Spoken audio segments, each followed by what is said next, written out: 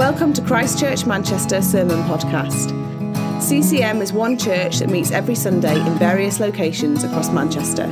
For more information about who we are or about our Sunday meetings, please visit www.christchurchmanchester.com. My home is not on this earth, not in this world. Have you ever been in a situation where someone has told you something absolutely ludicrous and you've just had to blindly believe in it?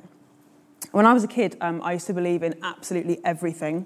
I remember being at primary school and having a very heated debate with a boy in my class over the existence of Santa, despite the fact that this boy had supposedly set up secret cameras in his bedroom on Christmas Eve and actually caught his mum filling his stocking.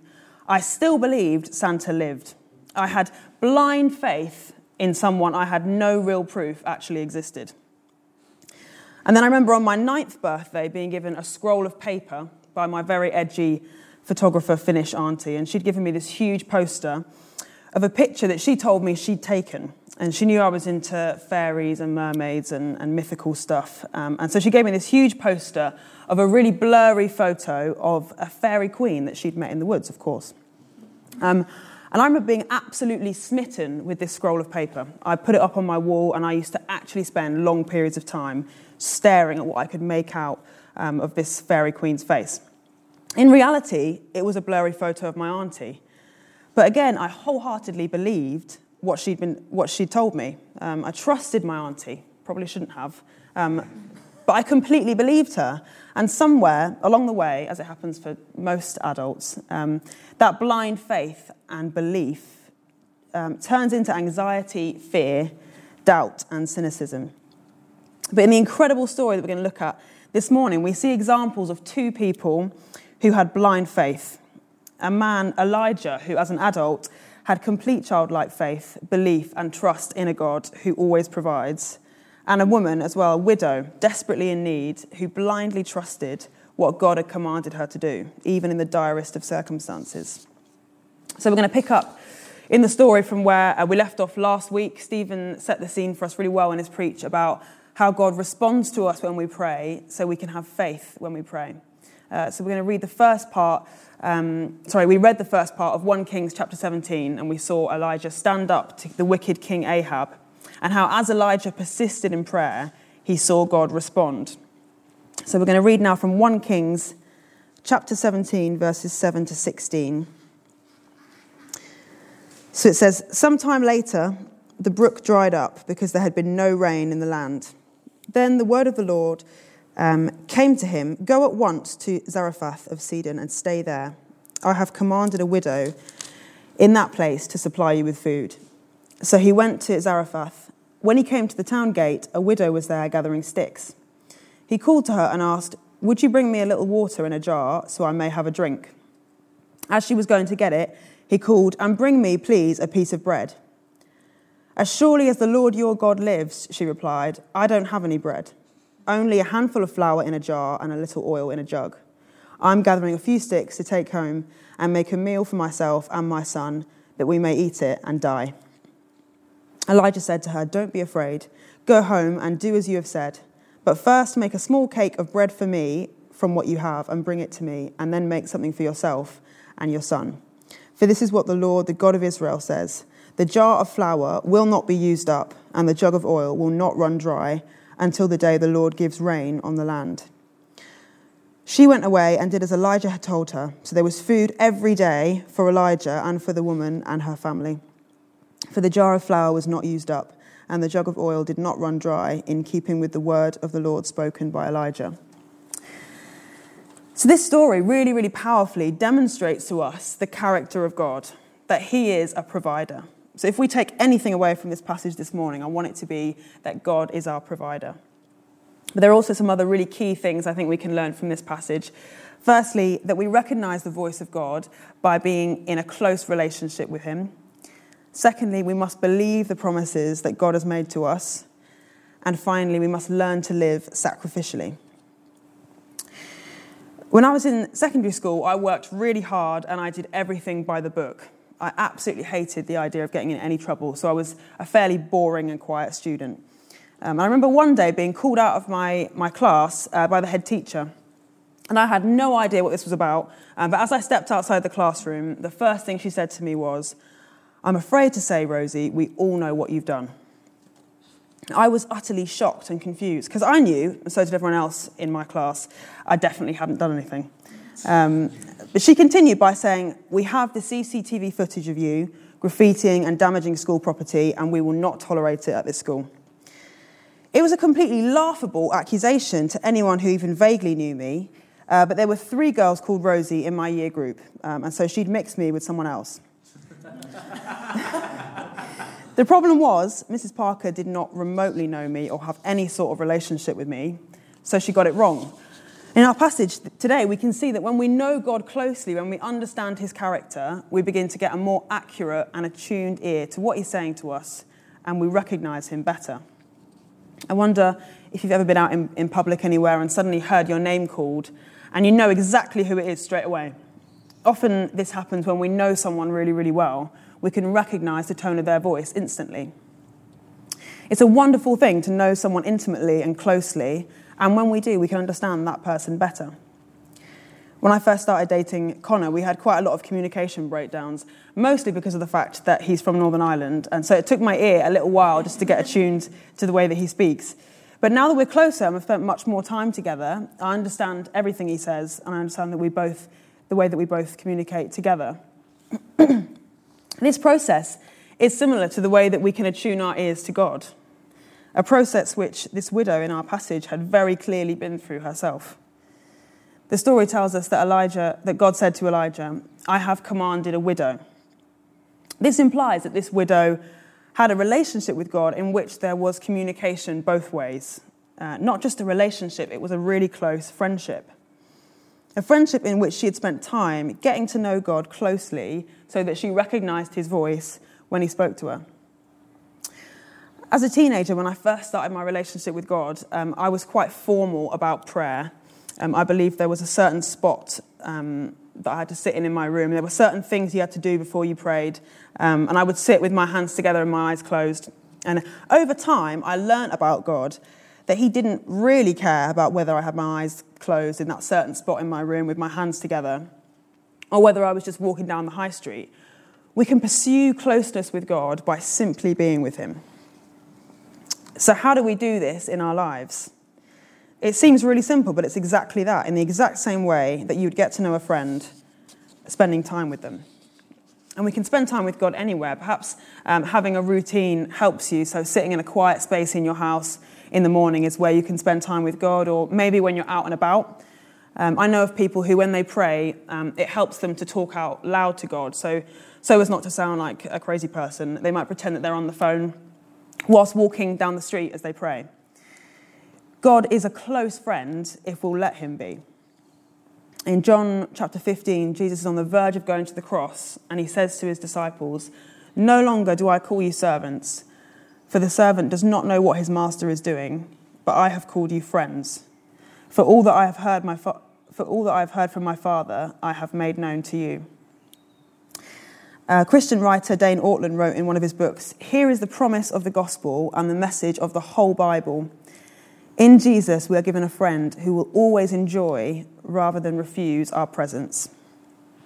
God enjoys being with us. Isn't that just totally bizarre? The God of the universe loves it when we spend time with him. And as we spend time with him, the more we enjoy it and the more we understand the way that he speaks to us. And it can be sometimes really hard to listen to the voice of God. We doubt that it's God speaking to us. We worry that we're just making stuff up. But if we begin to pursue a closer relationship with God, a friendship with him, then we will begin to realise that it gets easier to know what God is speaking to us because we know what he's like. We know what his voice sounds like, we know what pleases him, and we know his character. Just like how we learn to communicate well with our friends or our loved ones as we get to know them, as we understand what makes them tick, what excites them, what makes them laugh, what makes them sad, we know how to talk to them and how to listen to them. And this widow had a relationship with God that was really, really intimate. And sometimes it's pain that pushes us into a more intimate relationship with others and with God. Perhaps this woman had experienced a lot of pain in her life. We know that she was a widow, Perhaps she'd use those painful seasons to get to know the voice of God better. I know in my life, when I've walked through more painful seasons, it's always been those times when I've gotten to know God best, when I've felt his friendship most and I've heard him speak. This is something that we can learn from the widow. So if you're in a season of pain at the moment, God wants to heal you and bring you comfort and peace, and you can find that in his presence. God really wants to be let into the details of our lives. He cares about what's worrying us. He cares about the things that we think about. And as we involve him into this, we begin to know him more. And like this widow, we will hear his voice. Something that I was thinking about this week as I was reading the passage is just how much the characters in this story believed in the promises of God for their lives. This woman was starving. She was preparing to go and eat her last meal with her son and then die because they had no hope of getting any food from anywhere. That is a desperate situation. But even under that kind of pressure, she still did what God told her. I wonder if anyone here has ever been under that kind of pressure and you're in one of those situations where you just need God to come through. That's where she's at. And God loves to provide for his children. So like the widow, we must believe in the promises that God has made to us. I've recently started going through a book called Freedom in Christ with a couple of other people. And it's a book that has the sole aim of trying to get its readers to believe the fundamental promises of the Bible. And when we first started going through the book, it gives you a list of things that are true about you as a son or daughter of Christ. And it's absolutely amazing. There are so many incredible promises in the Bible about our identity in Christ. And the book also encourages you to just print out a list of all these promises and read them to yourself every day. And I think the author has written this and done this because he clearly understands the importance of knowing the promises of God. And not just knowing it in your head, but allowing it to transform your heart and the way that you think. Romans 8:32 says, "He who did not spare his own son, but gave him up for us all, how will he not also, along with him, graciously give us all things?" And then in Ephesians, it says that he will do immeasurably more than all you could ask or imagine. He promises to satisfy us, to be our protection, our provider, our peace. He promises to love us and forgive us. And he instructed Abraham in the Old Testament in the Bible to leave your country, leave your people and your father's household and go to the land I will show you. God sent Abraham completely blindly, like Elijah, but he sent him with a promise. He said to Abraham, "I will make you into a great nation and I'll bless you and I will make your name great and you'll be a blessing." And as Abraham travelled, God showed him new places and gave him new promises. God promised that he would be his shield and his reward. And so Abraham put his hope and trust in God. He believed him and it was credited to him as righteousness. God doesn't promise us ease or a problem-free life, but he promises to provide for us even in the hardest times. Perhaps this morning you're feeling worried about the future. There's a promise for that. Cast all your anxiety on him because he cares for you. The promise is that he cares for you and he will continue to care for you. When I was a kid, I used to go to Sunday school and there were some pretty amazing craft activities that we used to do at Sunday school. And one week we made fridge magnets and I made one that just said, "The Lord provides" on it. And this fridge magnet made it onto our fridge at home, which I'll take as a compliment. It's actually still there. And my mum told me recently that it had really helped her over the years with her faith. Whenever my parents were struggling financially or worried about the future, my mum would inevitably see the magnet on the fridge as she was opening the fridge, and it would just remind her of that truth, that the Lord provides. And it just made me think, I wonder what would happen if we truly believed in the promises of God, if we truly believed that God is our provider for everything we need, if we believed that God could do immeasurably more than all we could ask or imagine in our lifetimes.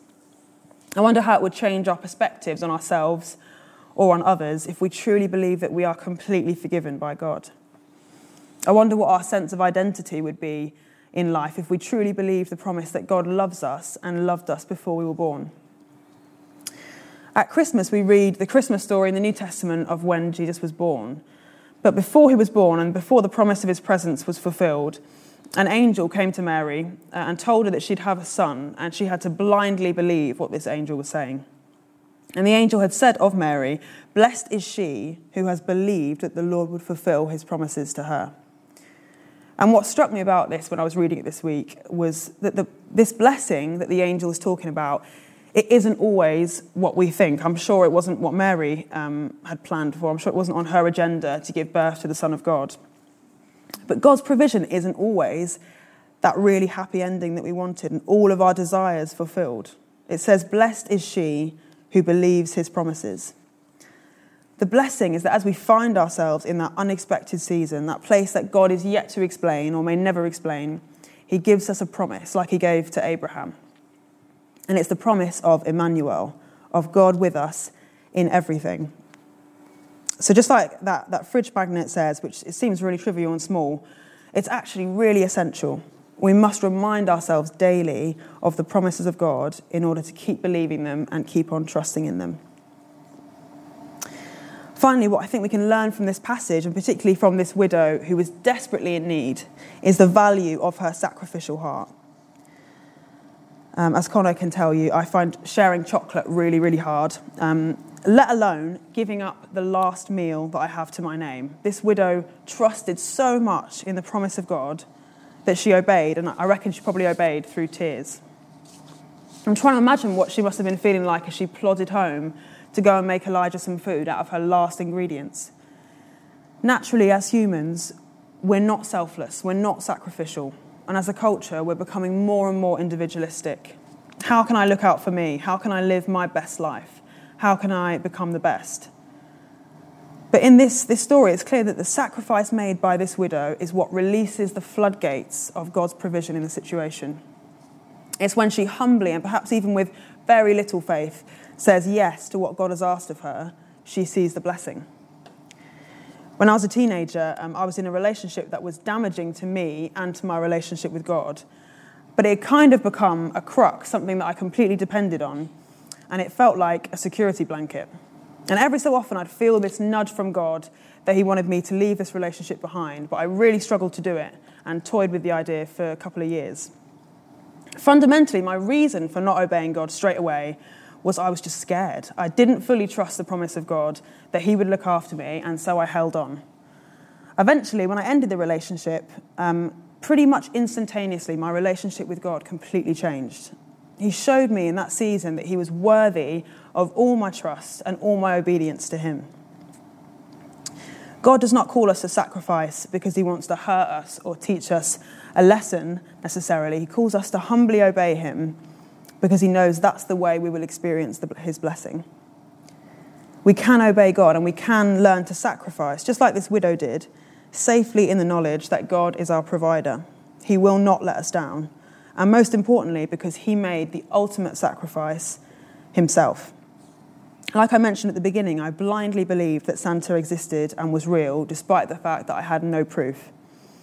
We can have faith in God, in a risen Jesus, not based on ludicrous assumptions or wishful thinking or simply wanting it to be real because it sounds nice. We have faith in God based on the truth of the Bible. And we can trust in someone who gave his life for us, who was our ultimate provision, who sacrificed everything for us. In the Garden of Gethsemane, on the night before he was crucified, Jesus prayed these words, "My Father, if it is possible, may this cup be taken from me, yet not as I will, but as you will." Jesus was at the point of despair. He was sweating droplets of blood. He quite literally had the weight of the world on his shoulders, and in that moment, he cried out to his Father. He put his trust in his Father's plan. He said, "Not what I want, but what you want." And as a result of his obedience to death, we're now able to have a relationship with him. Perhaps this morning you feel like you're in your own Garden of Gethsemane at the moment. You're not about to be crucified, but you have pain in your life, you have disappointment in your life, and you have need.